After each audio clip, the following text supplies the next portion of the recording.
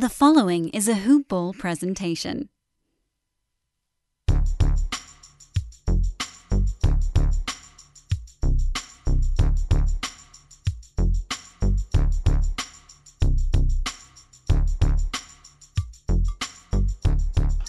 Hello and welcome to the Hoop Ball NBA DFS Today podcast.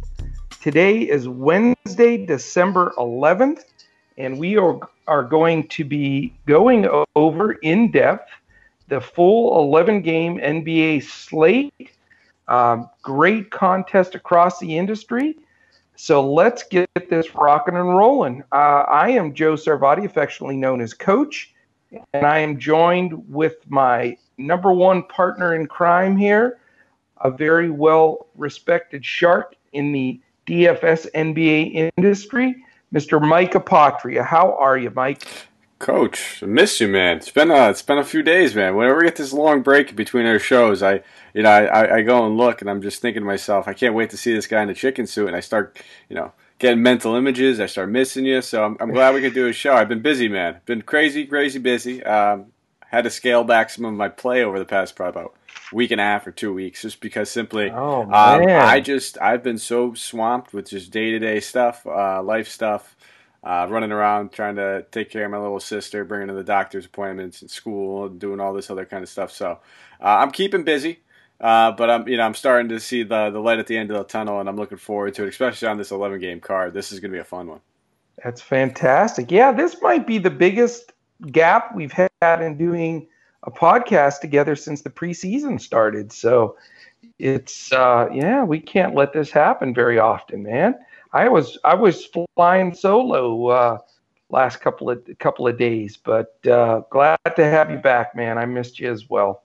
Glad to be back. It's also because we got this fantastic team now, Coach. I mean, when we were talking preseason, there was a 2-man show, and now we're talking about a few extra guys on board, and they really do take some of that load off. So if I need a day, or if you need a day, or whatever it may be, we know that we could trust this ship being guided by them. You know what I mean? These guys, I feel confident with their word, with their opinion, just as though it would be my own. So I love having them on there. And then a shout out to Miles, shout out to Andy over there in the forums, and shout out to Andrew. All three of them, absolutely great guys. Everybody does a great job, man, and we have it. It's so nice, First year doing this 7-day-a-week coverage, and we're so fortunate to have those two, especially on-air NBA pros with this as well. This has been great, and I just want to give a shout out to all the listeners out there. We've been getting a lot more responses on Twitter,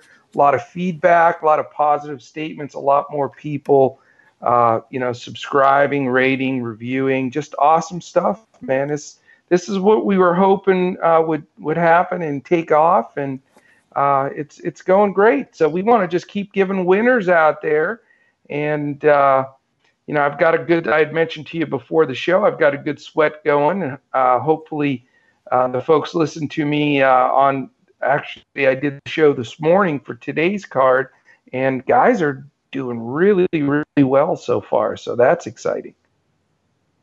Absolutely, man. I know I had some similar plays. We were talking a little bit before on air about, some of the high ownership. It being a little bit surprising compared to some of the most recent slates. But it was a 4-game slate, and there was, not too many priced up options. So everybody kind of had that mid-tier approach. And, when you have some money left on the table, we've talked about it a bunch of times, people are going to spend it. And that's some way you could get your edge, just leaving a couple extra bucks on the table.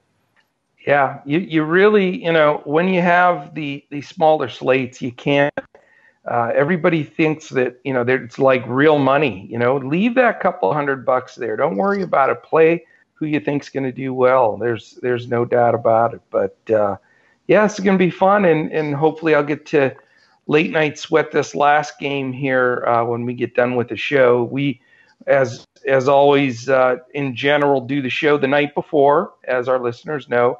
So we'll be, giving you all the information that we have in front of us. And then, again, 3-step process. Listen to us in the morning on the way to work, at lunch, throughout the day. Start building that shell lineup getting, your thoughts in place, especially on an 11-game slate like this, and then listen to all of the news throughout the day on Twitter. Follow us, hoop-ball.com forums, follow that.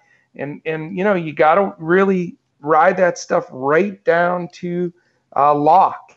You can't afford any zeros on the board if you want to cash.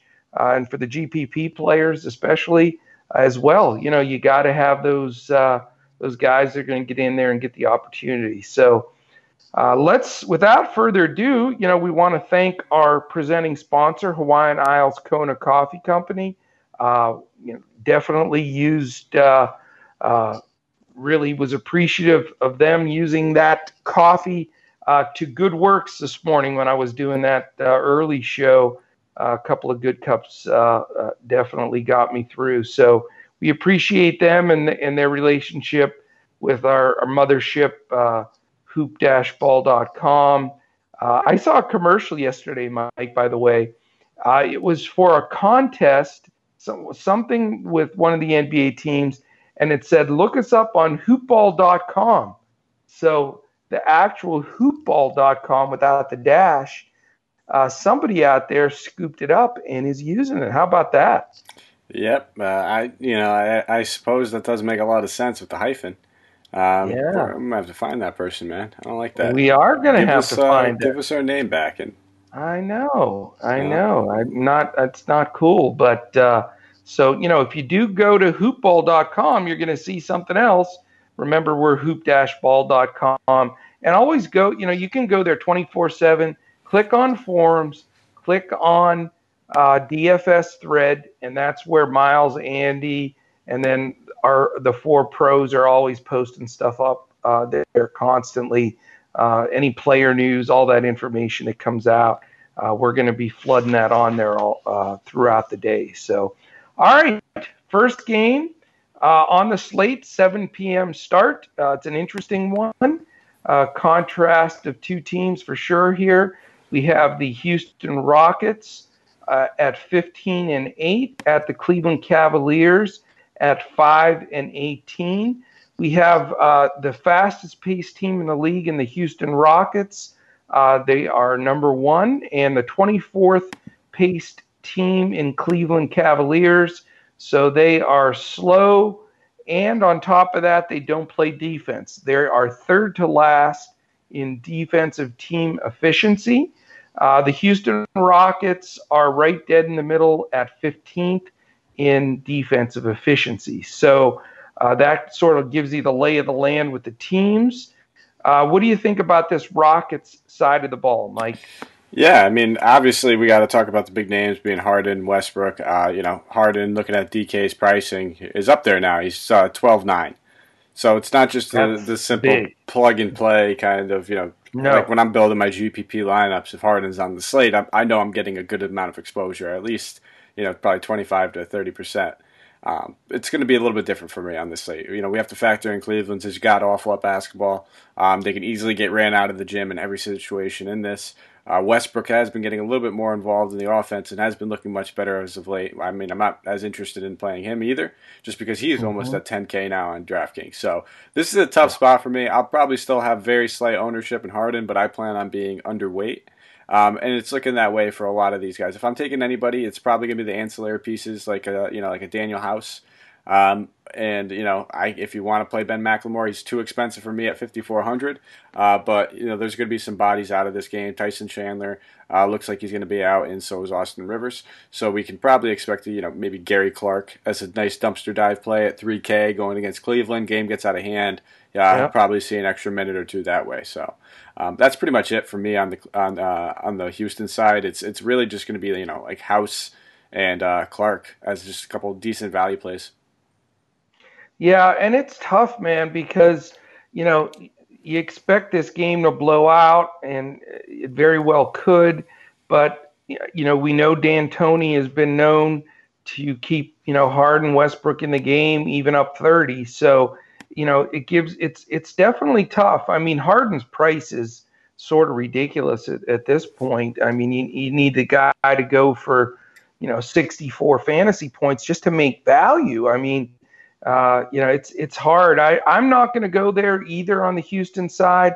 I do, I will look for the right guy, hopefully here, that's going to eat up Rivers minutes, because with Rivers being out, he's been playing 25 or 30 minutes. So, where does that go? Does it go to McLemore? Does it go to Clark House? Maybe they split it up.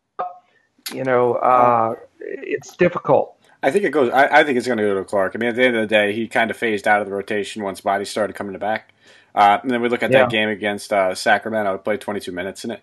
Coming off of his previous game that he actually even got any court time was 6 minutes or 6 games. I'm sorry, 6 minutes. 6 games prior to that one. Okay. So 6 days. I'm losing my mind over here, Coach. So yeah, I think at the end of the day, it's going to be Clark. Don't be scared away by the eligibility on DK. Power forward and center eligible. He can easily slide over to the wing as well. He's not, even probably should be power forward or center eligible at this point. It's just the way that the Rockets use him. And I'll tell you what, I'm gonna throw a name out there that I'm gonna use in my GPP build for the Houston Rockets, Chris Clemons. And I'll tell you why. I know it's extremely gutsy and, it could backfire. But if this game script goes the way I think, a guy like Clemons, who can shoot the eyes out against a backcourt of Cleveland that doesn't defend in a game that could blow out, if Clemons can get in there and get 20 minutes or so, he can put up 25 fantasy points at minimum pricing. So just a name to throw out there, not for cash, but for GPP, that could be a nice little find. But I'm not going to go in the big spend up here. I think if you go with Harden or Westbrook, there's just so much risk with this game blowing out, and Cleveland being such a slow-paced team as well. That's not going to help matters. As far as the Cleveland side of the ball, I mean, it's tough. I mean, if it blows out, they're going to play a bunch of people. They use 4 guards right now in a rotation as it is. So as far as I'm concerned, I don't want anybody on the Cleveland side, which makes this game somewhat, unplayable almost. What about you? I'm not touching that side of the ball at a 10-foot pole right now. I never touch the backcourt. The only thing I could rely on earlier in the season was the front court, but knowing that they got Kevin Love on the chopping block right now, there's no incentive for them to run him out there big minutes and take a chance of him injuring himself and having teams pull their offers. I know they're looking at the Trailblazers. He wants to go to a contender. The Blazers and the Celtics probably being the best suited teams of his choice. Yeah. So until that trade eventually does happen, I'm kind of steering clear, and just I generally don't look to target centers. With Tristan Thompson going against Houston as it is.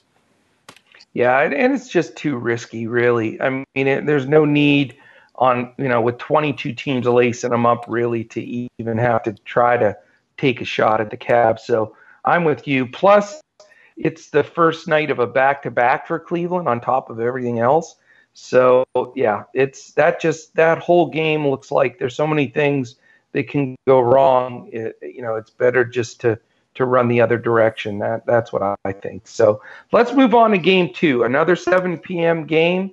It is the Boston Celtics at 17-5, which is a tremendous record for them, and the Indiana Pacers at 15-9. So a nice competitive ball game here for the Boston side.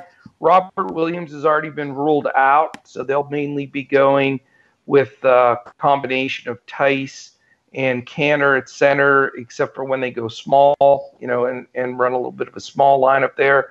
And, the big news on the Boston side is Marcus Smart is questionable. And that's, he's such a difference maker in a ball game, mainly with his defense. So it affects the Indiana side more than anything, I think, with Marcus Smart being questionable. And Boston is also on the first night of a back-to-back 2 road games in a row where they'll be traveling. So that makes it a little bit tougher. I believe Indiana is at full capacity there, which also brings up a tough thing with the Pacers having some depth now and so many people contributing. They're a little bit tougher to play also. As far as pace goes, it also isn't a super palatable game with them being the 21st and 22nd ranked pace teams in the league. They definitely both like to defend, and they both like to run a good half-court defense. Offense. So, the possessions are going to be limited, and they're also 3rd and 9th, respectively, in defense. So you've got two really good teams here, a really fun game to watch. But for me, the way both of these teams can defend, especially if Marcus Smart gets factored in, I'm going to pass it to you to go through this game. But I can just tell you from my side of the coin, I respect these teams both defensively. They both have weapons that, share the ball. And I'm not going to roster anybody from this game. So I'm going to turn it over to you, Mike, to walk through the Boston and Indiana side. All right. Yeah, I mean, you hit the nail on the head. Both teams are, absolutely studs on defense.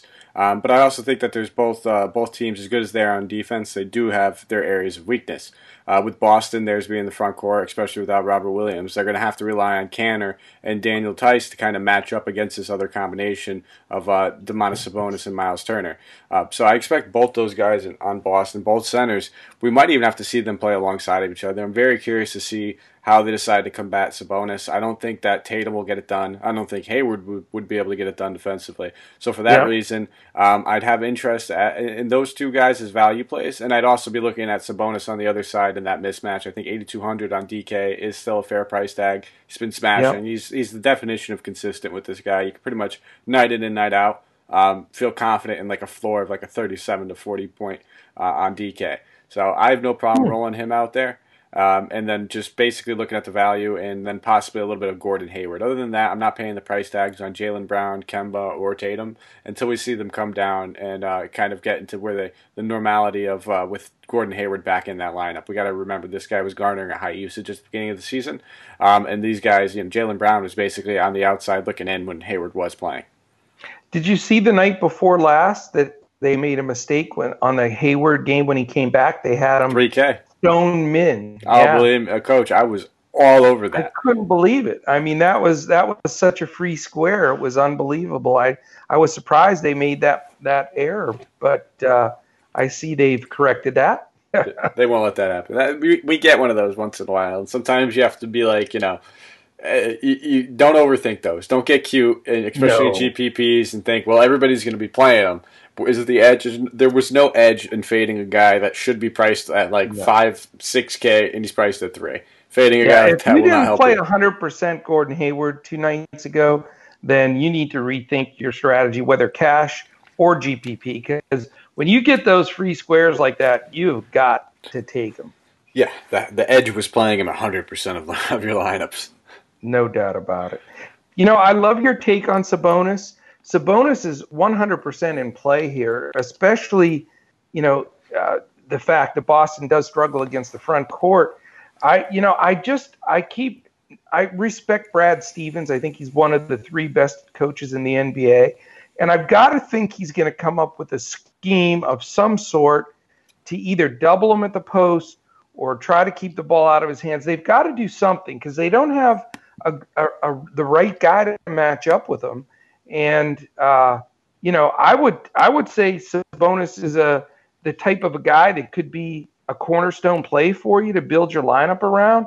And I would love to recommend him to do that. But I have so much respect in Boston and the way they can defend and Stevens' defensive schemes that I'm just a little concerned that, they're going to come up with something to try to take the ball away from them because really Turner hasn't even been a smidgen of a threat offensively in the last 3 weeks or so. So you've got to think they're going to try to push the ball away from Turner, from Sabonis. You know what I'm saying? Yeah, no, I completely agree. I mean, that would be the smart move. I just don't know who they're going to send at him because if they said, I hope they send Kanter. Maybe a double, though. Maybe a double. You know, That could be. It could be, but at the end of the day, they have enough guys on the outside with Jeremy Lamb, T.J. Warren, and Brogdon that could knock down a three ball. Where yeah. they'll be paying for it, and eventually they're gonna have to pick their poison. Do they want to get beat with wide open jumpers, or do they want to take their chance and with Canner or Tice on the block with Sabonis here and there? And Sabonis can stretch the floor a little bit too, so he can score in multiple ways. Like I said, it's just been consistency with him all season. He's averaging 43 DK points per game, and he's 8,200, and it's a plus matchup for him. So, and just any other matchup, he's pretty much hitting his 5x just on his season average, and I think we have the room for probably an extra 5 or 10 points just given the matchup. So it's there. We saw the upside last game with the 22 rebounds. He could do it. And I very well may go to Sabonis, as time goes here, just because I think you're right. I think, I know Boston's 17-5, but this is like the worst matchup for them. Like they can match up against Milwaukee and Toronto, but this Indiana matchup with Sabonis and Turner, and then, like you said, being able to have Brogdon and Warren and Lamb spotting up, man, this really creates difficulty for Boston. And maybe Sabonis is the guy that smashes the slate. It could very well happen. All right, good stuff. Let's go to Game 3, another 7 p.m. Eastern game. It is the Los Angeles Lakers at a gaudy 21-3 against the Orlando Magic at 11-12. You've got a pace for Lakers right in the middle of the pack at about 14, and Orlando the second slowest team in the league. So it's going to be a pace down game for the Lakers. Defensively, also, there's a definite red flag here. Lakers being the fourth best defensive efficient team in the league, and Orlando has climbed all the way up to 10th. They've actually moved up since Vucevic has been out. Kem Birch getting it done, and Mo Bamba getting it done defensively. And then, we know the rest of their guys, can definitely D it up. So you've got two good defensive teams. You've got, the best offensive team in this with a major pace down. It definitely creates some issues here. What's your take on the Lakers side of the ball? This game's kind of ugly for me, Coach. I don't know what side of the coin you're gonna be on with this one, but Avery Bradley's gonna be back on the Lakers side of the ball. He's gonna expect to be have a minutes limit capped at about 20 minutes, but that's gonna impact some of the value that we were getting in guys like Caruso. Even if Rondo does manage to play, he's questionable. It would cut into his minutes as well, so it kind of takes him off the table. So I'm back to not playing anybody but the stars.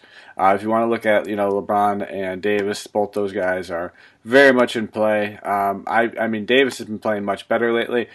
This matchup I'd probably prefer LeBron, but at the end of the day, I don't think I'm going to have too many shares in either one of them. Yeah, it's tough, man. It's a tough call. I mean, it's sort of nice, deciding not to pay up for Harden, Westbrook, or LeBron Davis.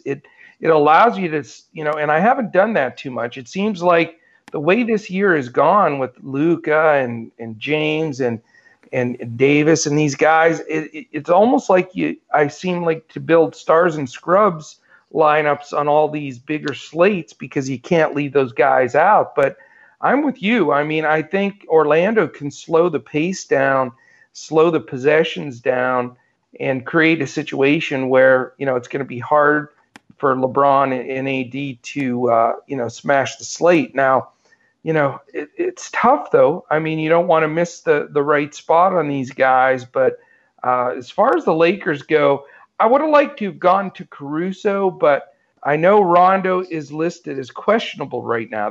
Is that correct? Yeah, he's questionable. Avery Bradley will play. Yeah, so, I mean, that definitely cuts into Caruso. That makes it such a risky play. I don't think I'm going to dial anybody up for the Lakers. What about on the Orlando side of the ball? It's just going to be such a tough defensive assignment for him. I mean, in a real-life basketball standpoint, I'm really excited to see Jonathan Isaac versus Anthony Davis. Those two guys as star-studded defensive players. I feel like I get to see them both jumping up in the air and just smacking the ball in between them, and then just the world stopping and the ball's freezing, like one of those kind of old Dragon Ball Z moments kind of thing. But I'm not really trying to Is that pinpoint. a Pokemon? No, coach, don't date No, yourself okay, like sorry. that. No, Yeah, that's like no, it no. started in like I believe. Dragon Ball Z. I remember that now too. My Yeah, I think it son was followed like it. maybe Okay, like sorry. early or mid '90s, something like Yeah, I '94, thought something you were like that. pulling a Pikachu on me here. I didn't want to get out of control with this. No, no, coach, not me, not me. No, I did like my cartoons growing up, though. Big cartoon guy. I could sit here and talk cartoons for days. Oh But God. no, So no magic at all, huh? nah, I'm not, it's tough. I don't really want to pinpoint them. I mean, if you want, they're priced fairly. I will say that. Looking at Isaac's price, 6,200, Gordon's price fairly at 65, and Fournier at 64. But we know that they all have that kind of volatile floor as well. So if you're targeting any of these guys, I'd only probably look to do it in GPPs. I don't think that they're safe in this matchup for cash at that price tag. Yeah. And then I'm not really seeing the upside in GPPs as far as Fultz at 5,500. I haven't really seen that 40-point ceiling from him really. So I don't really want to spend up on that. I think that we'll have some better of the mid-tier price guys that we could get to later. Yeah, and I think Fournier would have been a good play, but with Bradley being back, even if he plays 15, 20 minutes, he's probably going to stone him for that period of time. And then the Danny Green can play on him as well. So, yeah, boy, I'll tell you, I really don't like anybody from this game either. So I don't know, man. Again, not going to have anybody on the squad here early on. It's crazy. Maybe I will coast the bonus. We don't got to force it. We got 11 games, coach. So if there's a slate where you want to be picky and you want to be choosy, this is the type of slate that we could do it. I mean, at the end of the day, this Lakers team has been unstoppable so far this season. Yeah. They've been one of the top defensive teams. We know the Magic like to slow it down, like you said. If you look at Anthony Davis's past 2 amazing games, look at the totals of those games. I would not expect this game to have a similar total as those two. I mean, I could be wrong. We'll wait and see. But it's just not the type of game script that I really want to target. Because even if I'm playing one of those stars, I don't really want to run it back with anybody on the other side that badly. It's not like it is risky. There's no doubt about it. But I'll tell you, it's going to be painful. We're going to roster these line. Like for right now, I roster my lineup, and then I got to sit there for an hour and watch. The Beard and Westbrook and AD and LeBron. I'm going to be like 100 points behind before I can blink. Oh, yeah. We're going to be chasing. You know what, though? It's going to be fun. I like going to bed on those nights where, you still have like two guys more than the average person left going into the late game or whatever it may be. And you wake up and it's like a surprise. Sleep? If I have a guy live, I can't sleep. I got to watch. 80-hour work weeks could knock me out at any given time right now. I've been grinding over here between everything over here, hoop ball, the day-to-day job, doing a little bit of the side, and like I said, you're a monster, man. Hey, it's better than the days we used to do shows after you bartended all night. Absolutely, we did like a 4 a.m. show. Hey, listen. That's why I tell people I speak the truth when I'm talking about Hawaiian Alice Kona coffee. It is literally the one thing that keeps me going, man. I don't know what I would do without those guys because their blends, their brews. The first thing I look forward to right when my eyes open up, I slide out of bed and I'm getting that thing going as fast as possible. Yeah, we need to set up a Hawaiian Isles like slow drip intravenous connection for you, dude. Get me one of those. I'll wear it like one of those old hats with the the beer cozy hats. With the double sipper there. Yeah, I'll just wear one of those. Just walk around. Now you're talking my language. That's for sure. At the Barnoculars, we used to sneak those into the games. You know what those are? Yeah, oh yeah, coach. Yeah, you got the 2 vials there where you're. That's the way to do it, man. If you haven't dialed those up for our young listeners, look up the double sip cup hat with the 2 cans, and you look up the Barnoculars. You'll be all set for your next game. All right, we're way off pace here with an 11-game slate. So we go to the 4th game out of 11, which is a 4th 7 p.m. game, and this is definitely the game I'm going to watch. Not particularly load up on my DFS squad, but this is a true great basketball game with a lot of intrigue. We've got the LA Clippers at 18-7 at the Toronto Raptors at 16-7, and the return of Kawhi Leonard and his beaming personality to Toronto with the tributes and all that stuff. It's going to be fun. It's going to be a fun game to watch. He's such a cyborg. Who's to know if this is going to affect him enough at all, or if it's going to affect his game. We do know that JaMychal Green is doubtful in this game. We also know that Fred VanVleet, which is the big news, is questionable. So if he doesn't suit it up, it changes everything. And, it's certainly tough to dial Lowry up with obviously Pat Bev defense. But this is such a great game, man. I can't wait to watch it. It's interesting, though. It's not like we have slow teams here. Clippers are playing at the 7th fastest pace. So even though they're getting a lot of it off of their defense and it's pushing their transition, they're moving. And Toronto's 13th.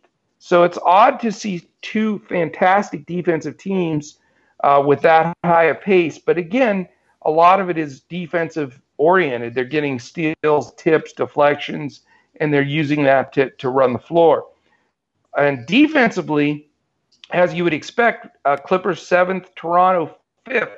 So you've got two great teams, and two great coaches, two top 5 coaches for sure in Doc and Nurse. So great game. What do you got on the Clip side, Mike? So obviously the narrative in Kawhi Leonard is what's really putting him into play for me. $8,700 is a fair price tag. The only thing we generally worry about with Kawhi is the minutes. I mean, if we look at his game logs, he hasn't been really playing more than 30, 32 minutes unless it's absolutely necessary. But this is a close matchup. Should be a tough game, and they're probably going to need a minute. So I would definitely prefer him all over Paul George. So he's kind of taken Paul George out of the picture for me at very similar price tags. But one guy that's kind of drawing my attention is Lou Williams at $5,900. I just think that's a little bit too cheap. Like I said, this is going to be a competitive game. In these competitive games, we can expect him to take a couple more shots. And the shot attempts have actually been there for Lou Will. It's just he has been knocking them down at the rate that he generally would. 19 in the last game. Yes, I believe, we're talking about some of these games with Leonard being out, but then 17, 13, 14, all the shot attempts are there. He just hasn't been able to knock down anything. So law of averages, he'll correct himself eventually. At $5,900, I definitely have some interest in GPPs in him. So between just Leonard and Lou Will, those would probably be my main guys I'm looking at. I think I don't like going back to the Beverly Will. I got the good game I wanted out of him last time. I don't feel like that's something I need to really try to go back to the well and chase points on that. So for the 500 difference, give me Lou Will over him. This is the first one that we're really different on. I'm taking the opposite approach on the Clippers side. I really like Paul George. He's playing great ball. He's getting good minutes. I think he's a little bit of a tougher matchup for Toronto because they're going to put Siakam all over Kawhi. And this is a game where Siakam gets to prove that he's the new Kawhi there. And I think he's going to step up to that challenge and try to really jam Kawhi. And I think, I know Kawhi's not really a guardable guy, but I think Siakam can give him enough trouble that they're going to need Paul George to step up and have a big game. And I think he will. So I love Paul George in this game at the price he's at in a competitive game that both teams get up and down the floor. And he's going to be one of my foundational guys, believe it or not. And I think I'm going to get him fairly low owned because, teams are going to, be talking up. The owners will be talking up, the whole Kawhi thing. And I think he may slide under the radar. So that's my take. And the guy that I'm going to focus on the Clippers side. What do you have on the Toronto side? So we spoke about this a little bit before. We're going to have to keep an eye on VanVleet's news. He banged knees, I guess. I didn't even know what happened in the Rockets game. Shout out Josh Lloyd, another, very, very reputable fantasy analyst. He's great. He works over at Basketball Monster. Been listening and following him, good friends with him for quite some years. I wouldn't, had the opportunity to work with him for a little bit in the past too. So he's the one that kind of mentioned that, and I saw that. So I didn't even know what happened in that game. I kind of assumed it happened in the last game. He left after 12 minutes. Or 2 games ago, sat out the last game. So Norman Powell probably the biggest beneficiary with him at 5,200. Though it's just there's not that much juice left on the bone for me. It's not a bad play. It's going to be, playing shooting guard. I guess if that's one of the positions of weakness you want to target against the Clippers, it's the front court. Right. It's maybe shooting guard. Those are the two that you could look at. So I'm not going to knock you if you do want to play him. He's just not going to be like a foundational piece of mine. Yeah, I love VanVleet. I think he's so important to that team. If he's out, that usage factor goes, to Siakam, but Siakam's going to be guarded by Kawhi, and when he's out, he'll be guarded by George. So, I don't think personally I want to play Siakam because I think he's going to be focusing on the defensive end, to not let Kawhi show him up. But I think if VanVleet doesn't play, I think Powell will get 38 minutes or so. And at that price, I think it's fair. And so if he sits, I'm going to dial up Powell. If not, I don't think I'm going to go anywhere else on the Toronto side, for the reasons that I stated. So that makes anything else on that game? No, and I was going to say that makes perfect sense. I mean, at the end of the day, like you're more of that cash game type player. So you would be happy at 5,200 to get 25 or 30 from him. That would be perfect. When I'm looking at a guy at 5,200, I want to kind of hope that or know that he has that upside to get a little bit over like that 32 to 35 threshold where I'm getting that good 7-8x out of him. I don't know if I'm going to be able to get 8x out of Powell in this matchup. I don't think he's going to be able to have that 40-point upside. Well, he put a 50 burger on the board a couple of games ago, so he's got the potential to do it. But again, you got to follow the VanVleet news because that completely changes everything on that side of the ball for sure. Kyle Lowry's been strong too. I mean, he's such a gutsy player, but I refuse to play anybody when Pat Bev is guarding him. I just won't do it. It's too tough to watch because he gets up in everybody's business and drives them nuts. So not somewhere I'm going to go. So all right, excellent. We finally get to move on to a 7:30 game. So we got 4 games starting, right?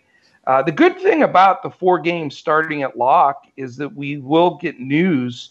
That's 8 teams we know will at least have the starting lineups and news on, so you can't get crushed on that, especially with Marcus Smart, Rondo at a little lesser extent, and then VanVleet. So definitely something to keep an eye on. All right, the first 7:30 game is the Charlotte Hornets at 10-16 against the Brooklyn Nets at 13-10. Watched most of the Charlotte Hornets game tonight, and it was a hard-fought, down-to-the-wire game that they pulled out against the Wizards at the very end. So, now they have to get on a plane, get to Brooklyn on a second night of a back-to-back. Not very conducive for the Charlotte side of the ball for sure. We've got Charlotte at the 26th fastest pace, which they play the Wizards, who don't play any defense, and they still slowed it down a little bit. So definitely a pace down game for Brooklyn. They are the 8th fastest team. So, it will be a little bit more possessions for Charlotte, but that might be waylaid a little bit by them on a back-to-back. Defensively, Charlotte is second to last in the league. Only the Wizards are worse. And, again, they may have some tired legs. Not a great thing on their side, but a good thing for Brooklyn. Brooklyn 16th defensively, so just slightly below the middle of the pack. I think in this game we know, obviously we still are no Kyrie. I think Dinwiddie is a monster play. He is a plug and play for me. He will be manning the point for me here. Not to steal your thunder, but I just wanted to throw that out there. I love Dinwiddie in this game.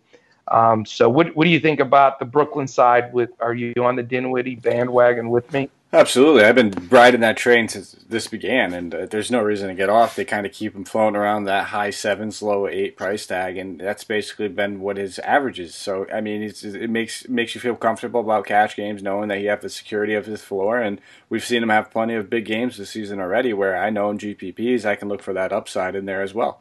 So, yeah, definitely Dinwiddie, and I'm also going to be looking at Jared Allen. He's really starting to look just a lot better. At 6,800, it seems like it's a high price tag, but this guy's been producing night in and night out. The rebounds have been there. He's been on this double-digit rebounding streak for quite some time, and he's already smashed Charlotte in the mouth 2 times this season.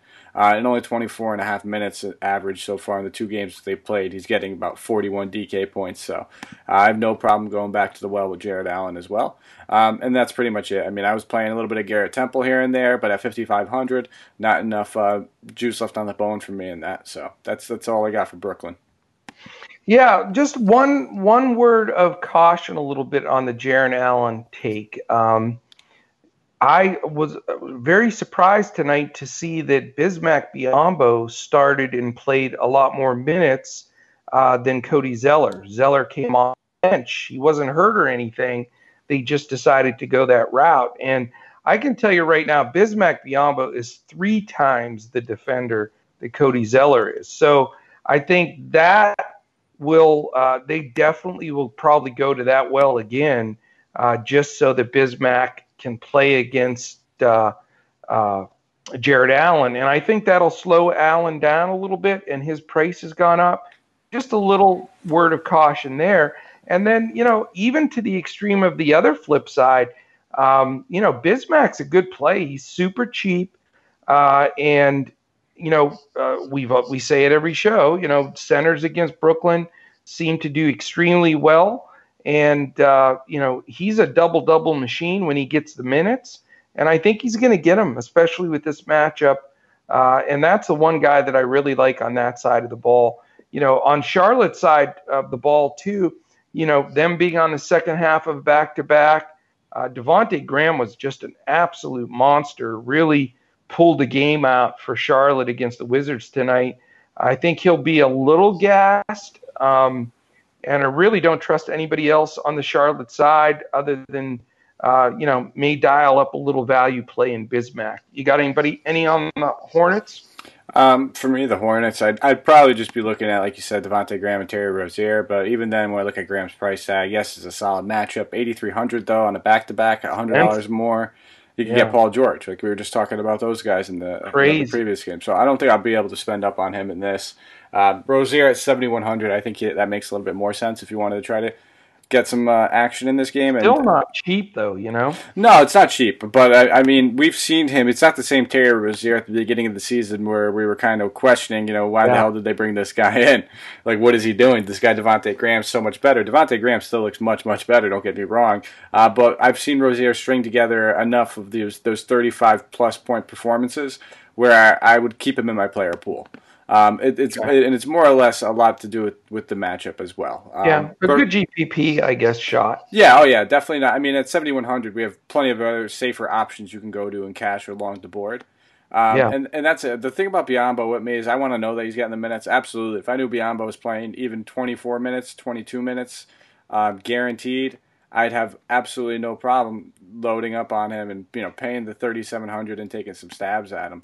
But it's a wishy-washy situation where right now I don't have that confidence in him. They're splitting minutes off the bench. He played 14, 15, and 18 over the past 3 games, and that's just not enough for me to really kind of want to invest too much in him. Dude, you got a DFS pro here, coach, telling you he's a cinch 24-plus minutes. You got to dial them up. I'll play one for that, and I'll also do a chicken soup bet on that in a little bit. Oh, my God, absolutely, dude. Let's get that. Let's just do that right there. How about that? 24. I need a chicken soup win. Sure. Set to 24 points. So if he gets under 24, I win. 24 or over, it's all you. Oh, my God, that's such an easy victory. Thank you, sir, for letting me take the lead back. I think we are 4-4, correct? We're 4-4? Well, it depends if we count that other one, because I'm pretty sure maybe one of our listeners can remember the last time we were on there. I know we did 2 in one night. The Berea one, I remember that one vividly. I remember that one, and I know that was a disaster. And so I can't remember the other one. I remember celebrating. I can't remember the other one either. So I'm hoping our listeners don't, because I would be happy just to be a draw on that one. I'll tell you what, I'll give you that one. If somebody knows the second one and they want to send a tweet, then I will respect that. If not, I refuse to take a loss if we can't remember what it was. Although I got a sinking feeling that it wasn't a good thing for me. I just got that gut feeling. But let's hope nobody remembers. Yeah, please remember for me. Coach already shafts me out of points left and right as it is. Let me. I have to push and pull anywhere I can to stay in the lead here, and I know Bismack is going to lead me back to the lead. So I love it.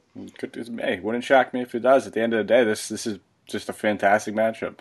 And I think last time I talked to you about a cheap center around this price tag going against Brooklyn. It burned me. Yeah, that was Mr. Old JaVale. I know. I don't even want to go there. All right, dude. Game 6, a little bit over the halfway point. The first 8 p.m. Eastern game. You've got the Atlanta Hawks at the Chicago Bulls. Atlanta was in a hard-fought battle when we jumped on this show in the fourth quarter. They were actually beating the Heat by 4. Not sure how that one turned out, but so they played the Heat, and now they will be on the road tonight for a game at Chicago tomorrow. They obviously played all their key guys big minutes because it was a hotly contested game. So definitely something to be concerned about on the Atlanta side. Atlanta is the 10th fastest pace, Chicago 12th. So you've got two pretty quick teams that'll have some extra possessions for sure. Atlanta, obviously not a good defensive team, 26 with Trae Young and company, not getting it done on that side of the floor. Chicago, on the other hand, is also 12th defensively, so above average, not too bad across the board with some of their guys defensively.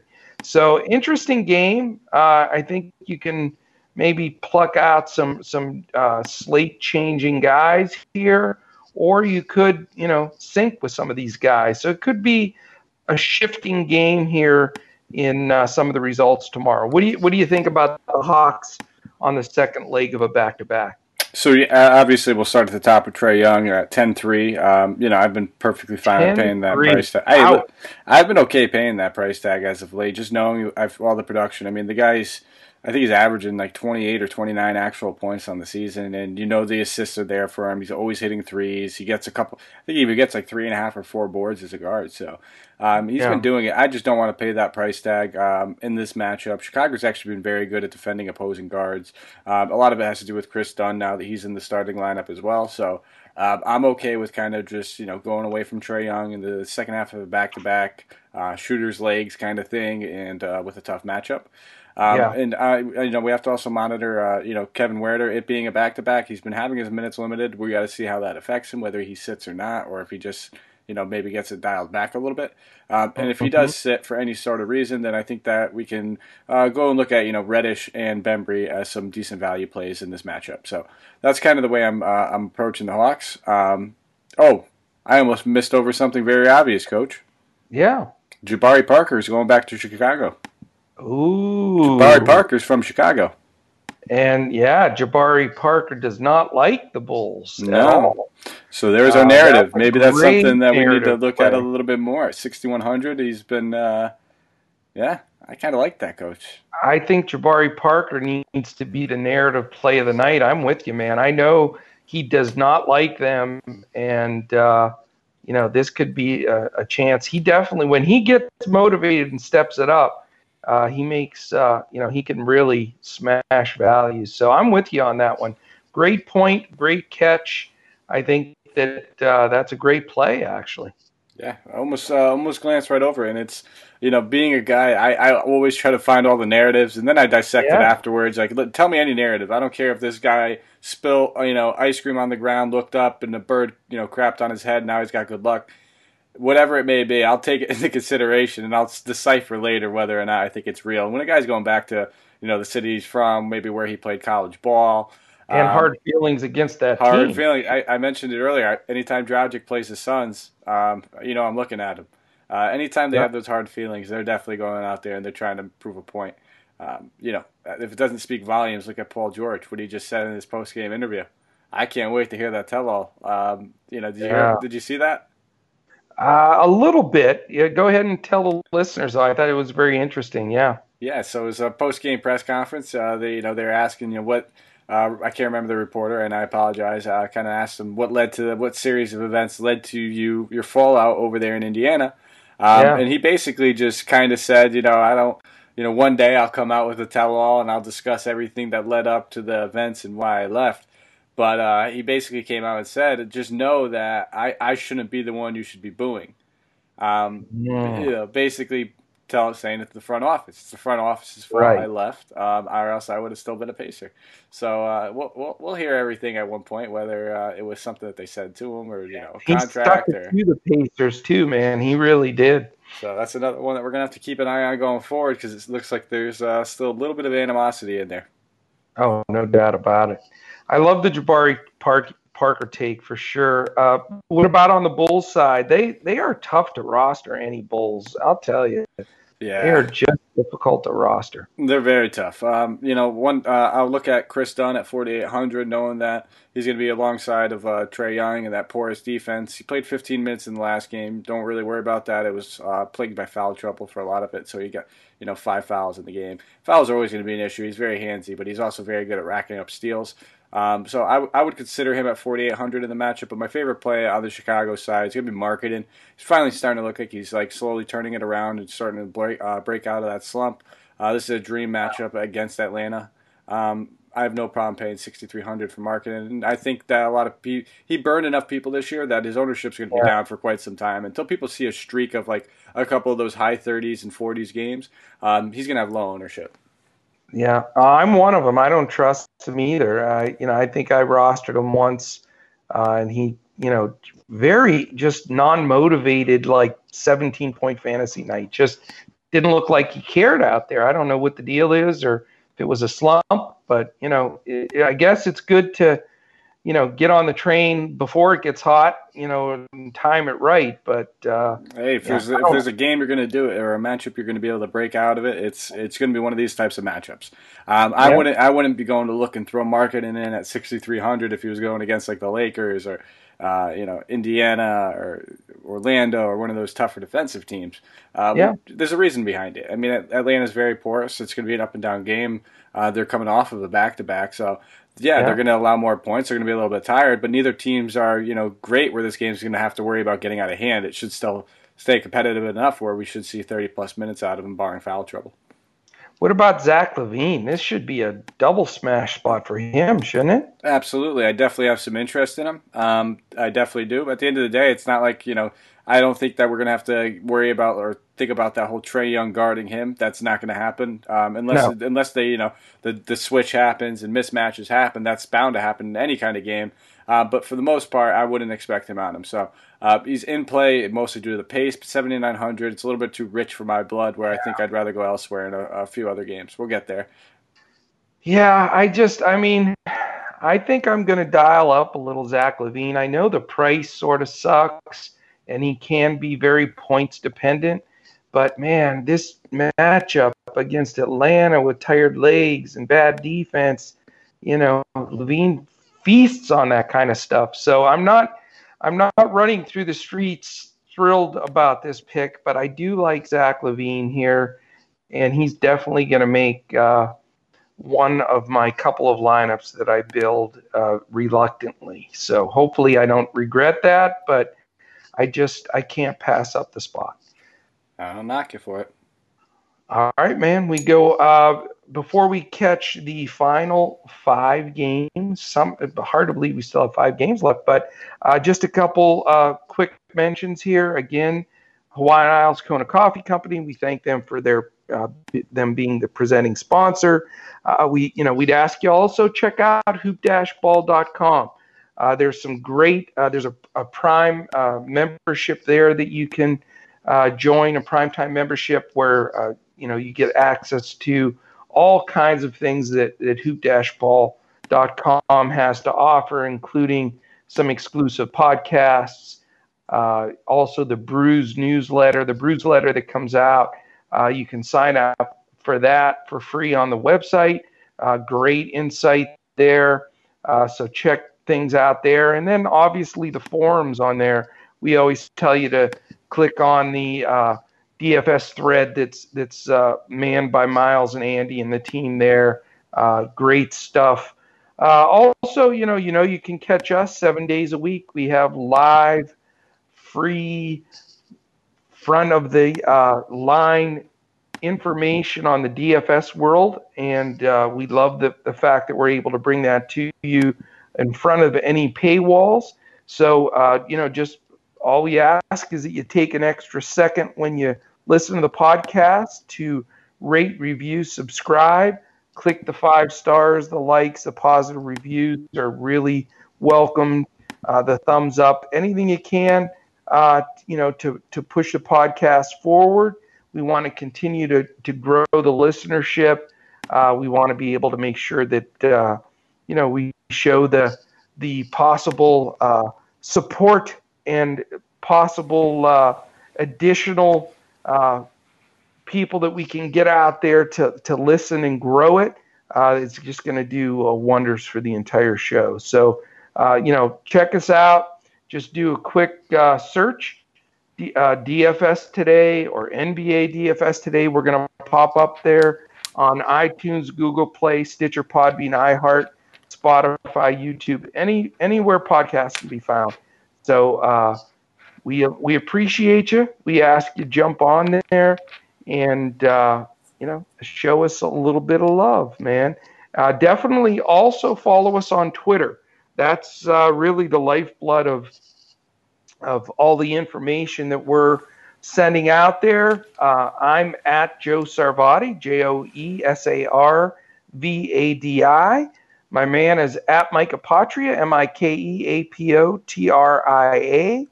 And then our other 2 pros, Andrew is at Language Olympic, and Miles is at Miles6565. So, definitely join in, listen, follow us.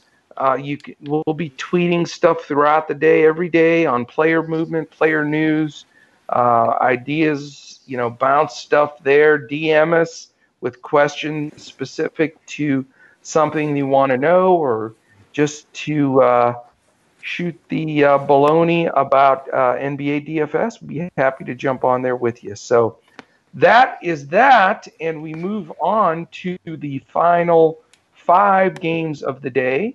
And we have another 8 p.m. Eastern start. It's the 13-11 Utah Jazz at the 10-13 Minnesota Timberwolves. And in this game, we've got Jeff Teague questionable for Minnesota, which is big. That makes a big difference in what the deal is there. And we'll go over some of those reasons. And we also know that Mike Conley is still out for the Utah Jazz. Utah is 16th right now in pace. Minnesota is still in the top 5. They are getting up and down the floor and are 5th.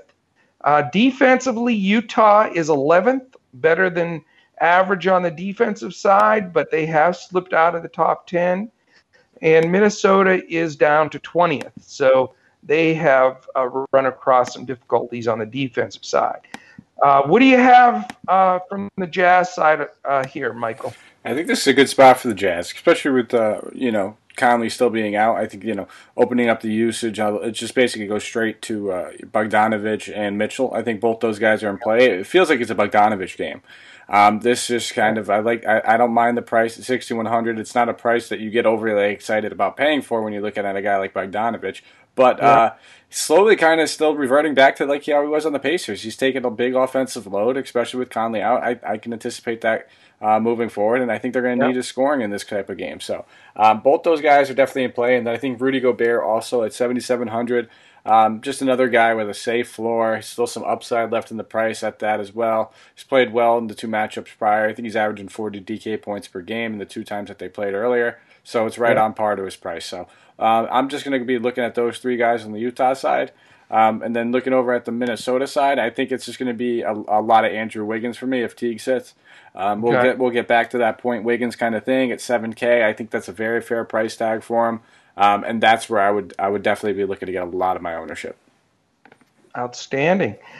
For me on the Utah side, I think your take on Bogdanovich is spot on. I think Donovan Mitchell is going to draw probably Rocco coverage, and we know Covington can defend. And I think Bogdanovich, could put up a monster game here. I think he becomes a go-to guy. Also, Gobert. I mean, there's no doubt Cat's been getting shredded at the center position recently. So, I'm comfortable going to either spot there. I wouldn't recommend any of the Utah backup point guards. None of them are really shining. No, don't touch those guys. You never want to feel good about putting money on Moutier. No, and it's just not. None of them are getting it done. So, I agree with you. I think Bogdanovich, terrific play. Gobert, you can go there. On the Minnesota side, this is going to be really key for me. I'm really hoping Teague sits.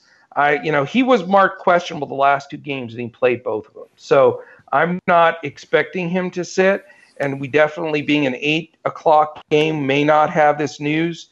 So if he remains questionable, don't risk it by any stretch of the imagination because, like I say, he will probably play. But if for some reason he is ruled out, I love Napier here. Shabazz Napier, when he gets the chance to play, and I know it's a recency thing for me because I played him when Teague was listed as questionable last 3 days ago. I think it was against the Lakers, and he helped me take down some good stuff, man.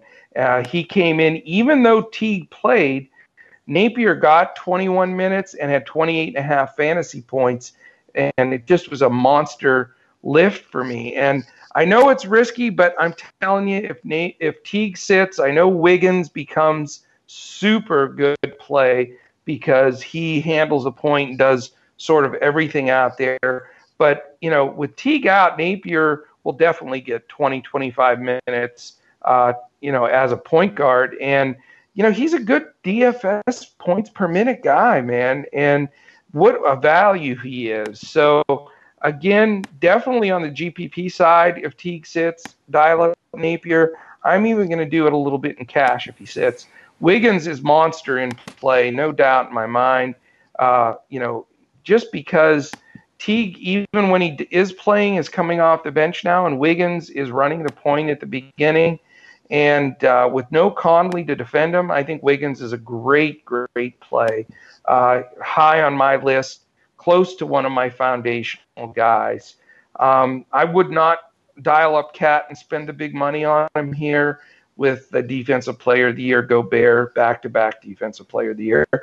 Defending him, I think, it seems as though Cat certainly can have those blow-it-out games where he just goes nuts, but it seems like Wiggins is the main go-to guy in the clutch for the big shots here. And that's sort of developed as the years gone on. So that's my take there, man. What do you think?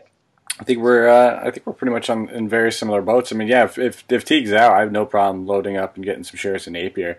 I'm monitoring that questionable tag's going to be essential. Wiggins is a guy where I feel like you could play either way. It would be way more beneficial if Teague's out, obviously, but at 7K, I think even if Teague plays, Teague still likely to probably come off the bench. Wiggins would still probably play a lot of point guards. So I'm with you, though. If he's out, Napier's definitely good to go. All right, man, I like it. I feel good about the support there. Good stuff. All right, next game, 9 p.m. game. We have the Memphis Grizzlies at 7-16, at the Phoenix Suns at 11-12. We know Ja Morant had come back already, so he's in play. Grayson Allen is out this game, sore knee. He's been getting some minutes and some run there. I don't see any news on Phoenix for anybody out, so I think as of now they're all in play. Pace side certainly favorable here. Memphis 6th, Phoenix 11th. So, good 5, 6, 7 extra possessions per team in this game, with that being the pace area that they both are playing in right now. And then defensively, certainly not stellar. 21 for Memphis, 18 for Phoenix. This could be a really sneaky game that a lot of people are going to overlook that I think is going to have a very favorable over-under on the Vegas side, and you're going to see some pretty high implied totals here. What do you got Grizz-wise? I like a lot on the Grizz. I like a lot in this game. I mean, you hit the nail on the head. There's so many games, and this one's going to be so enticing because we know that there's so many guys on both sides of the ball that could really just break a slate. So many guys that have like 50-point plus upside in this matchup. Just looking at the Memphis side of the ball, Morant has that upside. Jackson has the upside. Valanciunas has the upside. They all get that plus matchup. They're all priced fairly. So, for me, all those guys are in play. Obviously, we're not going to be able to spend up on all of them and get to all of them. So I would probably, limit myself to saying, Valanciunas probably being my favorite play out of the bunch. Just knowing that what his ceiling, what his floor is. Aaron Baines probably still going to see his minutes limited with the calf injury. So I think, that's an advantage that they could take. Valanciunas can easily be bullying Frank Kaminsky around left and right if he really wanted to. So that's kind of my approach. I'm really not looking at Jay Crowder. I know you're a big Dylan Brooks guy, but I don't really want to pay that $5K price tag. I don't really think I would say I'm a big Dylan Brooks. Where did you come up with me being a big Dylan? Well, Brooks? No, I mean you're a big fan of his defense. Let's just say. I do like his defense. You mentioned the defense. You're a Dylan Brooks guy. You're a Dylan Brooks guy. I don't. I would not consider myself a Dylan Brooks guy. No, I think that's fake news, sir. Well, I think at the end of the day, you've been watching Fox. No, that's never. a different commentary. Well, I think that's kind of how I'm going to be taking the approach for this. I mean, I'm going to be mixing and matching with these guys a few different ways. The Morant combo and with Valanciunas, and running it back with a couple of the other guys. Looking at the Phoenix side, Devin Booker's just been straight balling. 8,800 is expensive. It's expensive. I don't know if I'll end up paying 8,800 for him, but I'm not going to knock you if you want to. At the end of the day, I'm going to have. You heard me say a lot of these expensive guys I'm kind of steering clear of. And he kind of falls into the category where would I rather play Paul George or Kawhi Leonard at a little bit cheaper? I feel safer about their floors. But when I want to target some of that upside, I'm going to keep Booker in my player pool. I've seen this guy just blow up on any given slate. But I think looking at this ball, I think I'd rather play Rubio. I just love the consistency with him at 7,300. It's more than a fair price tag. These teams played earlier in the year. He put up about 32 DK points, and that was on some pretty poor shooting. He only shot 33% from the floor that game. So I still think there's a little bit of juice left on the bone in that one. And Dario Saric has been straight balling. Jaren Jackson Jr. is not a slouch defensively, but Saric is offensively talented enough where he can easily put Jackson into foul trouble quickly, and that may be something that the Suns look to try to generate and try to target, knowing that kind of matchup. He's been playing well over the past two games. So those would be my two primary options, I would say. It would be Rubio and Saric in tournaments. If you want to take a shot on Booker, I don't mind it. And, Oubre, I'm more or less considering, when he's at this price tag of that 7K, around that 7K, he's more of a tournament play for me. He's just hit or miss. He's either getting you 40 plus or you're getting, that mid 20s, and I don't want to pay 7K for a guy getting me mid 20s in my cash lineups.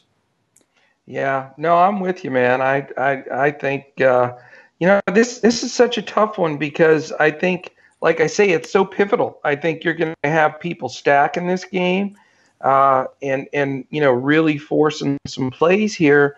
And I do think, I'm fearful of fading it a lot, but I think I may. Here's my concern. Joe Val, even against 25 minutes of Baines' defense, is problematic to me. I think Baines is super underrated defensively. I mean, when he was out, Phoenix went from 9th in the league defensively to 18th. So just one man made that much of a difference. And I think his return is going to, thwart Joe Val just enough to make him not really playable for me at that price. Ja is tempting, but you just, he's a rookie, and you don't know if he's going to throw one of those 8 turnover games on the board and only get 28 minutes. So I don't really want to spend up there. All the rest of the guys are just so hit or miss. It's tough, so I doubt I'm going to roster anybody on the Memphis side. Phoenix, I'm with you on the Rubio train. I think Rubio's a solid play there. I mean, he never tears it up shooting the ball, but he does at times can string a couple threes in there. I like the pace up here. I think that, Booker will garner so much defensive attention that, I think Rubio is going to make a lot of my lineups. I think his price is fair as well. I mean, he's a pretty good value guy here. Oubre's tempting, but his price has gone up so much. And, Crowder and some of those guys, Hill and some of those wing guys really get after it defensively. So that concerns me a little bit. And I really think, now that Baines is back for, whatever minutes he does play, and I think he'll probably get 25 or so. It definitely takes, the value of Kaminsky, and I think a lot of those rebounds that Sarge has been getting get sort of pulled away as well. But I don't think Baines is playing enough to be a solid play there. So, I may walk away from this game with just Rubio. Booker gets the talented Dylan Brooks defense. So, being that he's one of the better players in the league, you can't play Booker, right? I mean, I think Booker's just always in play. Yeah, it's. You didn't hear my joke about Brooks, man? That was a joke, dude. Yeah, I guess that one slid over after I just said it too. You're not even paying attention. So now we know you're busted. So when I do go into my long talks, you're just clicking your computer. No, actually, you did bust me. I'm listening to a damn thing I'm saying.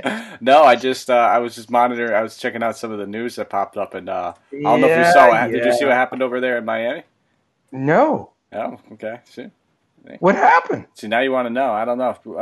What'd you say about Dylan Brooks? I couldn't hear you. Yeah, well, I'll tell you. No, I'm just joking. The listeners know the truth. So what happened? Bam and Butler both posted triple doubles tonight. Bam Adebayo had a triple double. Yep, and Butler in the same game. They both play. I played both of them. I'm going to win all the money. You're probably going to win a lot of money then, Coach. Especially if shit. Yeah, you managed to fade some of those other guys like Trae Young had a pretty down game. I didn't play Trae Young, and I faded Tyler Hero, and Hero was owned by like everybody. Oh yeah, no, I didn't chase the points with Hero. I had more than none. Did Miami come back and win the game? I did not check the score. I was just trying to. I was going on the old Twitter sphere. I was searching a name for the next game that we get to, just see if I can pull up any news before it started.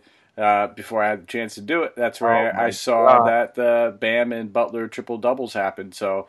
That is insane. I immediately kind of got a little starstruck, jaw dropped. I was like, wow. And I'm not surprised. I mean, Bam's a fantastic passer. He's been passing well all season long. I said it early on. He's like Jokic-esque when it comes to the passes. And flashing it right there and then. So unbelievable, man. I think I hear that. Do you hear that? That's the Brinks truck backing up to my front door. Exactly. Beep, beep, beep. I hope so, man. All right. Well, let's keep rolling here now. I need to get out there and watch some of this late Knicks game here. See what's going on. We're going long anyway. This is a long show, but you know what? We're here for our listeners. It's not our own self-interest. We're here for our listeners. At least I know they're listening to me, even though you're not. I got a little starstruck, man. That's okay, dude. All right, 3 games left. Let's get rolling. I want to go see the money. 9:30 Eastern, New Orleans Pelicans or New Orleans Pelicans, depending on what part of the country you're from. 6-18, not good. Milwaukee Bucks, 21-3. Definitely blowout potential here. Favors is questionable. He looks like he might play because he was out for personal reasons. So you've got the nightmare of Favors and Okafor and Jackson Hayes, and when they play small, they go to Kenrich Williams and Ingram. So it's sort of a nightmare inside for them. They are the 4th pace team in the league. Milwaukee is 2nd. So you very rarely get that type of a pace. this game could be in the 120s or 130s. You have to have some guys from this game if you want to win, Mike. You have to. And then let's look at the defensive side. The Pelicans don't play D. They're 27th. Milwaukee is the best defensive team in the league, but they seem to blow everybody's doors in. Here's the big dilemma here. Do you play a couple guys from this game because it's going to be so high scoring, or is it going to be such a blowout that everybody shares minutes? It could be probably the pivot game. It's going to depend on whether you win all the money tomorrow or not. So what do you think, man? Game script it for me. So it's going to be all developed on the game script. So the news I was looking up before, because I knew we were sliding this one, is I wanted to see exactly. So Derek Favors is expected to play. I wanted to see if I could find any news on exactly what kind of minutes we can anticipate. I wouldn't anticipate a big workload, especially, him missing so much time. But he wasn't hurt. It was just personal. Well, he was dealing with a back injury, too. Don't forget about that. So before he left with the personal news, yes, he had a back injury. So he was actually out with a back injury before, I believe, the death in the family with his mother happened. So, I mean, that he had enough time off where maybe, it was just soreness and it's kind of feeling a lot better. But there's no reason for me to believe that they're going to play him any more than, maybe 20, 22 minutes absolutely max. And, I mean, let's just be real. It's a bad center matchup going against the Bucks when Brook Lopez is stretching the floor and pulling them away from the paint anyway. So I think that's going to take off Hayes, Okafor, and Favors right off my list as far as guys on New Orleans. And I also wanted to mention Lonzo Ball's switching. He's going to the bench. He's going to be playing in the bench role from now on. Yeah. They're going to opt to just play Drew Holiday at point, slide Kenrich Williams back into the starting lineup. Basically just let Ingram and Holiday do a lot of the ball handling. So the main guys I'd probably be looking at, I really don't have too much interest in anybody on the New Orleans side. I'd probably be looking at Holiday at that price. $7,100 I think is a fair price tag for him. The ancillary pieces, I think Josh Hart at $4,100 is a solid price tag. Yeah, that's cheap. He's pretty safe floor and ceiling in these kinds of matchups where even if it does blow out, he sees extra run. That bodes well for him. And, if the game stays close, he still sees enough run where he's a nice rebounding guard, fast-paced game, extra shot attempts on both sides. That kind of bodes well for him. And you know what? I'm not as scared off of this game as a lot of people might be. I kind of like Giannis in it. I think I haven't played Giannis in, I want to say, a few weeks. What's his number though? 11K is I'm more than okay with paying 11K for him. You know what? That's not. So he's 11K and Harden's 12.9. 9? 12.9. So we're talking about $1,900 difference. Even if I did not see that. That is insane. So and that's what I want to touch on. Even if this game does get out of hand, Giannis at 11K, he can still get you to where you need to get the 5X in limited minutes. In 30 to 28 minutes, he can get you 50 to 55 and not burn you completely. 50, he has to get to 55. Yeah, 55 for the 5X. Yeah. Even if you get 50 out of him, though, you might not win all the nuts, but it won't sink your lineups completely. Especially if you fade some of those other stars, and the stars have bad games just in general. I mean, not all those guys, LeBron, Davis, Harden, Westbrook, Giannis, Trae Young, all those high-priced guys are going to hit. Maybe 2 out of the 5 might really break a slate or something like that on any given night. So I definitely think he's in play. I think Middleton would be in play for me as well. Bledsoe, it looks like he's just struggling to get acclimated ever since Middleton got back, and now that Middleton's back in the starting lineup. So I think I'm going to steer clear of Bledsoe. So I'm mainly going to be looking at Giannis and Middleton if I'm running it back. If I want to get some exposure to this game, I'm not fading it due to the blowout. I'll have a few lineups that I do that in, but for the majority, I think I'm going to play this as though this game is going to get stay close enough where I'm going to get enough run out of those two guys and feel confident in them. Very interesting. This is going to be my stand. This is where I'm going to try to differentiate myself from the crowd tomorrow. I'm going to fade this game completely, and I'm going to explain why. I think this game blows out. I think the Pelicans are terrible. I think that Giannis is going to focus. He wants to be a Defensive Player of the Year, MVP candidate again here, and he, I think, is going to really get after Ingram. And Ingram's a handful. The dude is playing at a level that a lot of people didn't think that he could get to. So I think the focus will be enough for Giannis that he may only throw up a 45 or 50 fantasy point game. You don't really particularly have to have that on an 11 game slate. I would say, yeah, I'd take him 4x and 44 fantasy points. You need that on a 3 game slate or whatever, but I don't think you need that here. So I think that the limited minutes because of the blowout, the fact that he's going to be focusing to defend Ingram, I think that takes some of the luster away. Milwaukee has an extremely deep bench where a ton of guys get a ton of minutes when they blow everybody out. It's another home game where I think they blow somebody out again, and all those Connaughtons of the world and all those guys off the bench steal a bunch of the thunder there. From the Pelican side too, Drew Holiday is expensive as hell, and he's going to be facing the double barrel of Bledsoe and a little bit of George Hill, who I really respect defensively. And I just think that, New Orleans is going to play enough guys and rotate enough guys in a blowout that it's just not palatable. So, you got to take a stance somewhere. And the fact that I'm not playing Giannis, Harden, Westbrook, Anthony Davis, or LeBron on a card, I think is going to set me apart in a lot of ways. But I still think there's a lot of those medium 7,000-8,000 players that I'm really going to try to stay disciplined and keep no dumpster diving for me, and just keep those mid-level guys and just 40-point everybody to death, and just 40, 45, 50 fantasy points from like everybody on my team. That's my goal tomorrow. I mean, I'm definitely going to have some bills like that as well. I mean, the only high-priced guy I really mentioned that I did have interest in is Giannis. And I'd be a fool if I scripted every single lineup I run out on an 11-game slate with like 100% Giannis, especially in this kind of scenario. Yeah. Blowout is absolutely real. I think a lot of people are going to see that. They're going to see the spread. They're going to think the same exact thing.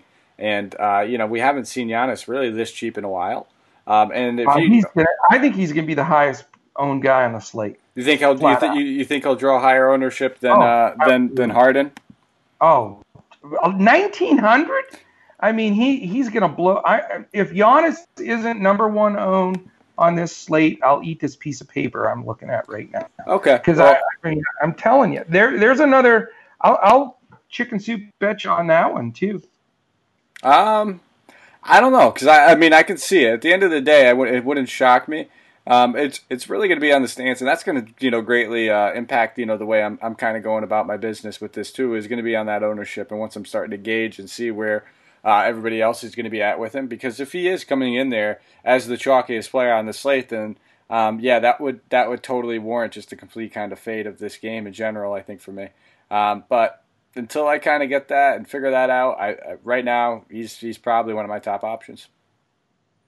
All right, man. Well, let's watch that news. I mean, you can never go wrong with Giannis. He certainly has the highest floor. So fun to watch too. You just love watching him. Like when you're playing him in DFS and you just turn on the Bucks game, it's absolutely just fun to watch him because he's blocking, like he's stealing. Playing with middle schoolers. Exactly.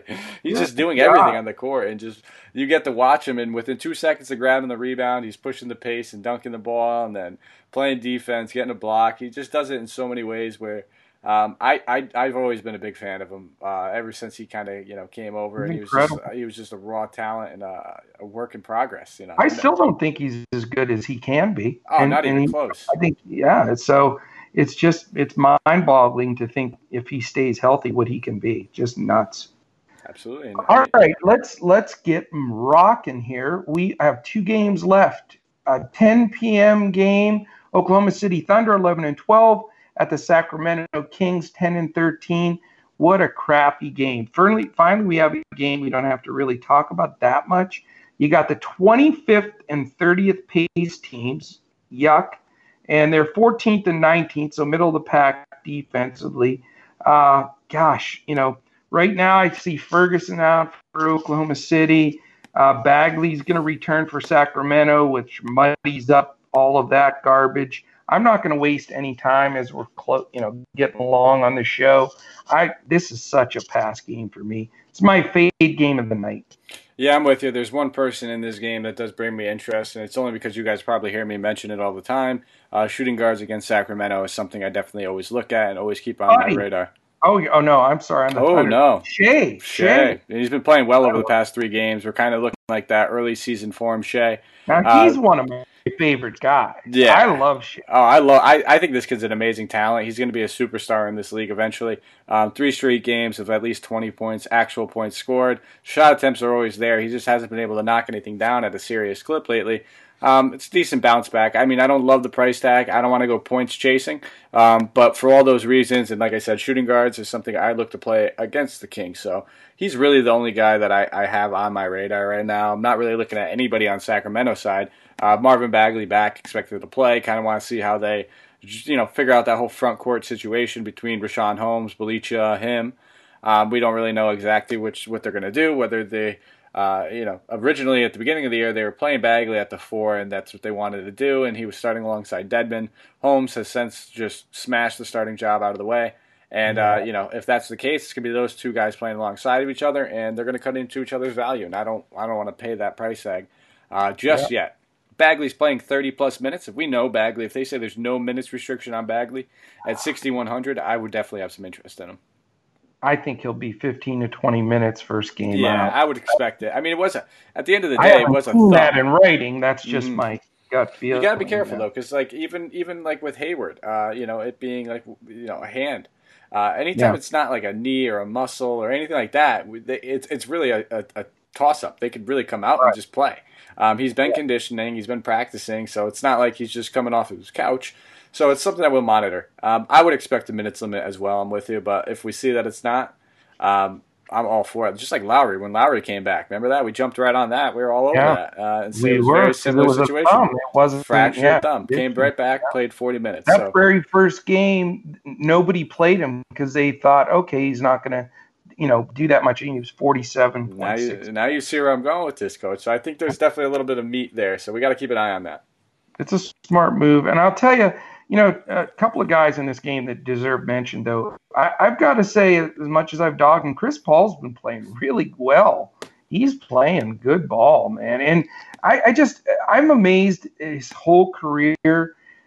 I'm telling you right now, it's hands down. It's not even close. He is the best assist to turnover ratio player in the history of the NBA.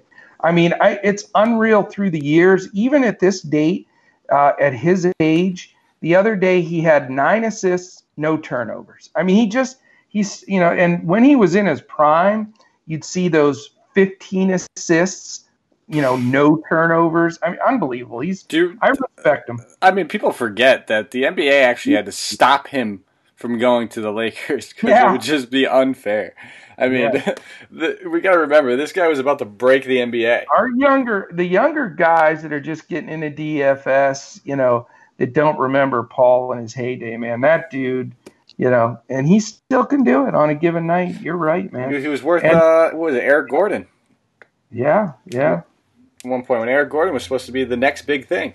Yeah. He was the focal point where that LA traded to get Paul to initially kind of jumpstart their Lob City over there with Blake Griffin. So, the unbelievable talent, man. He doesn't get enough credit for how good he's been throughout his career, and it's a shame. I mean, I hope he finds his way out of Oklahoma City fast.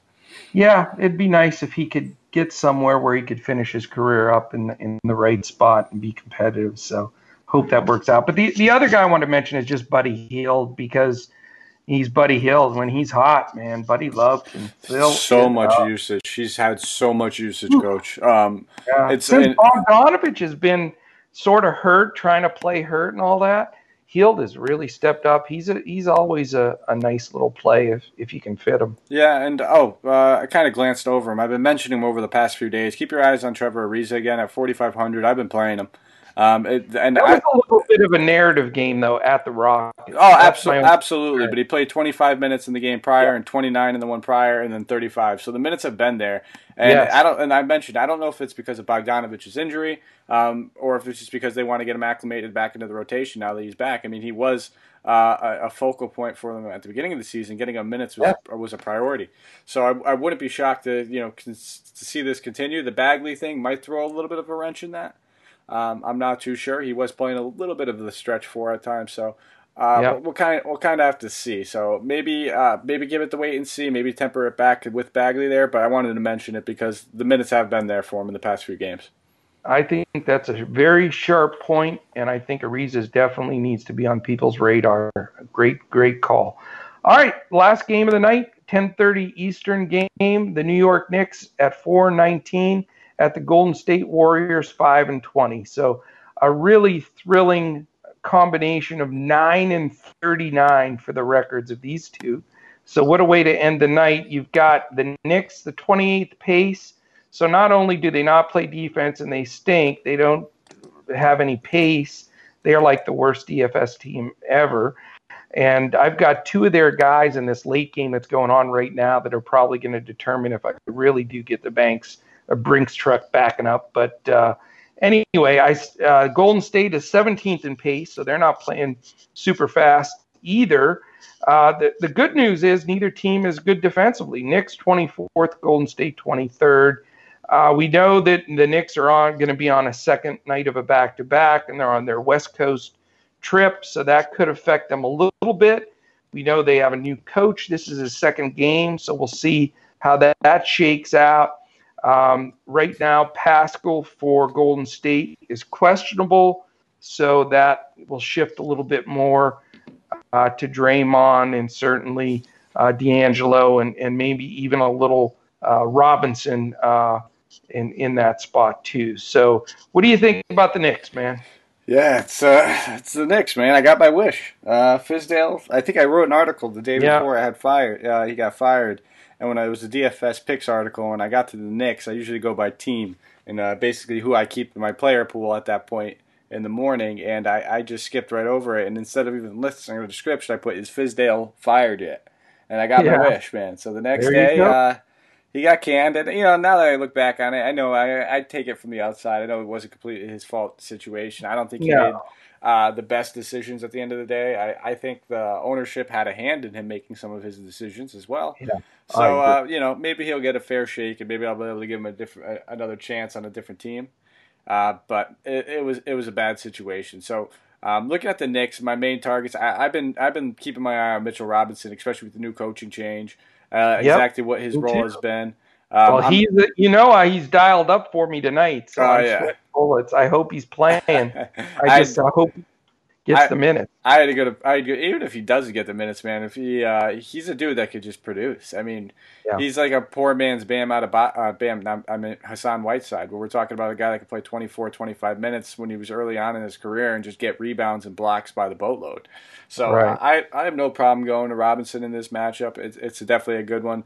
It's not the same Golden State team in the past where we have to kind of limit our exposure to centers against them. They play bigs now. They have to. They have no choice. They don't have any healthy bodies anymore. Then one of my other favorite options would probably just be looking at like R.J. Barrett, 5,700. I don't love the price tag, but there should be plenty of back and forth going on in this game. Plenty of shot attempts for him. There's nobody on the other end of the other side of the ball that's really going to be able to stifle him defensively. So I mean those two guys, but more or less I think Robinson would be my primary focus. I don't think we need to overexpose ourselves to this game necessarily. Julius Randle just getting a little bit of Draymond Green defense is enough for me to say no thank you. Yeah. And that's pretty much all I got. Peyton, solid play. But it's a back-to-back. He was a guy that was suffering from hamstring injuries, I believe, for quite some time. Yeah. So that's my other play tonight, so I don't know how that's going. I could be a laughing stock with that play because I know Ntilikina is still starting. We know Smith is in there, but for the listeners, they'll know.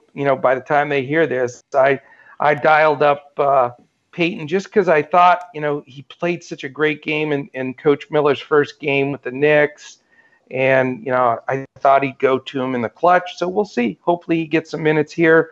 And, if they're splitting minutes and they're on a back-to-back, that's even better. They'll be a little more fresh tomorrow. So we'll see how that goes. I don't think it's different on a 4-game slate. That's why I dialed a few Knicks in there. On an 11-game slate, I'm not going to dial any Knicks in there, especially on a back-to-back. On the Golden State side, I'd love to be able to say I want to play D'Angelo Russell, but I'm not exactly sure if Kerr is really playing his guys enough minutes to make them relative, because he really doesn't care if they win or lose. I think DeAngelo would be a fantastic play if I knew he was going to play a bunch of minutes, and I still may use him. I know he's a little pricey, but he could easily throw 50 fantasy points up without even blinking against the Knicks. So, he's in play. I mean, I wouldn't fault you for wanting to get some value in this game with a Robinson or Bowman or somebody like that. There will be some usage of Pascal sitting that will, if he sits, he's questionable, to go around as well. So other than that, certainly not a game I don't think anybody's going to focus on. But, man, it'd be nice to be able to fit DeAngelo in there and then wait for that late-night hammer game and see if he can get it done. So I may do that. I don't mind Russell. Seeing that he got his minutes back up to 34 in the last one definitely piques my interest. But when push comes to shove, at the same price tag, would you rather play Russell or LaVine? Wow, that's a tough one, man. I mean, that's sort of dead even. I mean, I think they're both in play. I'd like to try, my medium build lineup. Maybe I can fit both of them. And if not, throw in a couple of GPPs and pivot. Yeah. Maybe just do the quick one over, one swap. I think at this point, LaVine's floor is probably a little bit safer, especially in the matchup against Atlanta. And I think Russell still, just with all that usage still floating around, if Pascal sits, if he wants to, he can go out there and just chuck 24 shots, 25 shots, and no one's going to bat an eye. And he might do it. Yeah, he very well may do it. Yeah. I wouldn't mind dialing them both up. I mean, it depends on your build. If it seems like we've sort of suggested fading a lot of the superstars on this slate for the most part. So I think, with an 11-game slate, it just seems like a perfect scenario to not have to, now if there's some serious value that opens up, then, then that changes things slightly. But as of right now, I think that, that strategy of just getting the really solid, solid floor players that are going to do well, that you're not going to have to take a 15-point outing from somebody, and wish him in. So we'll see. We'll see how it goes, see how the news unfolds tomorrow. It's going to be a fun slate, that's for sure.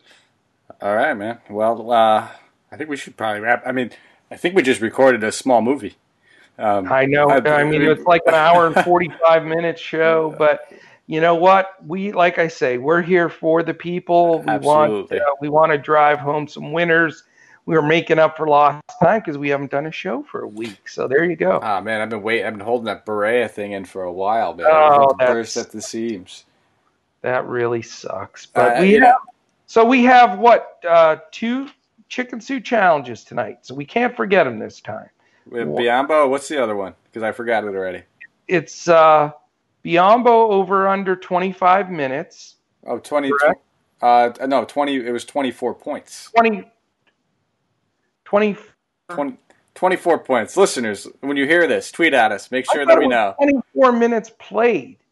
Let's go back and you're cheating on top of it. Let's go back and let the listeners know.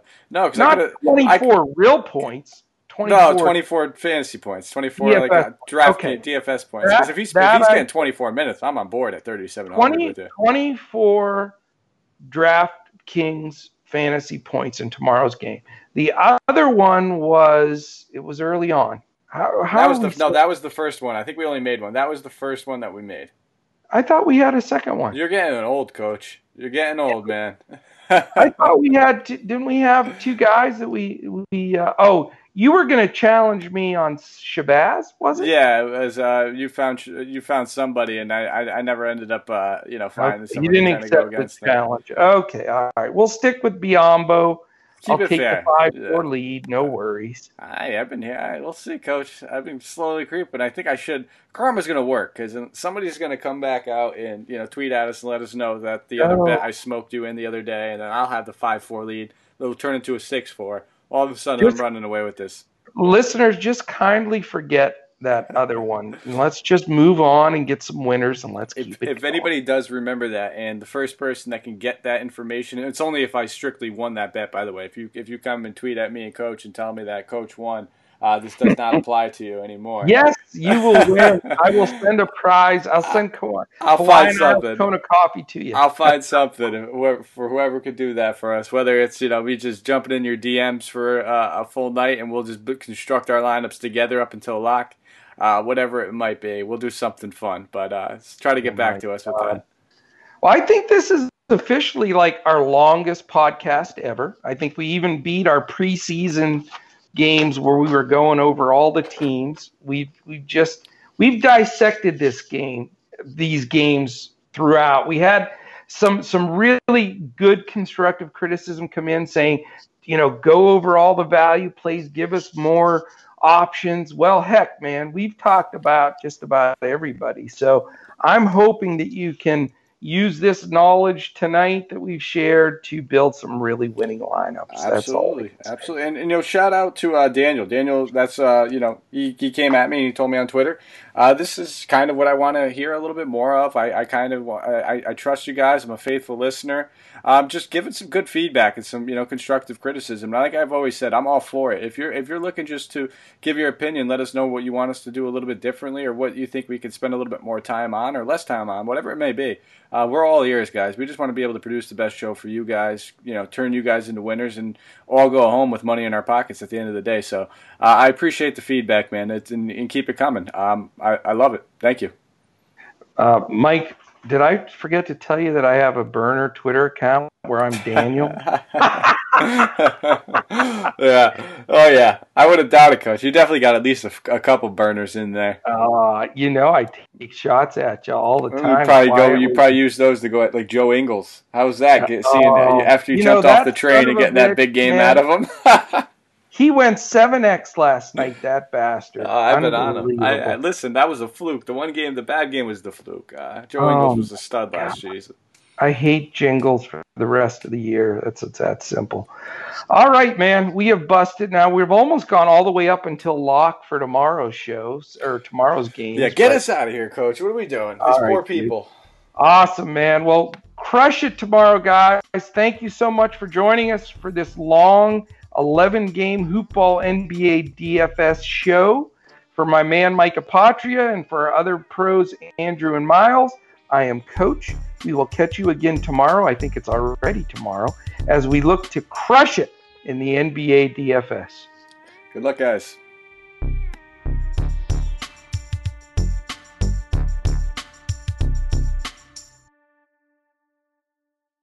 This has been a Hoop Ball presentation.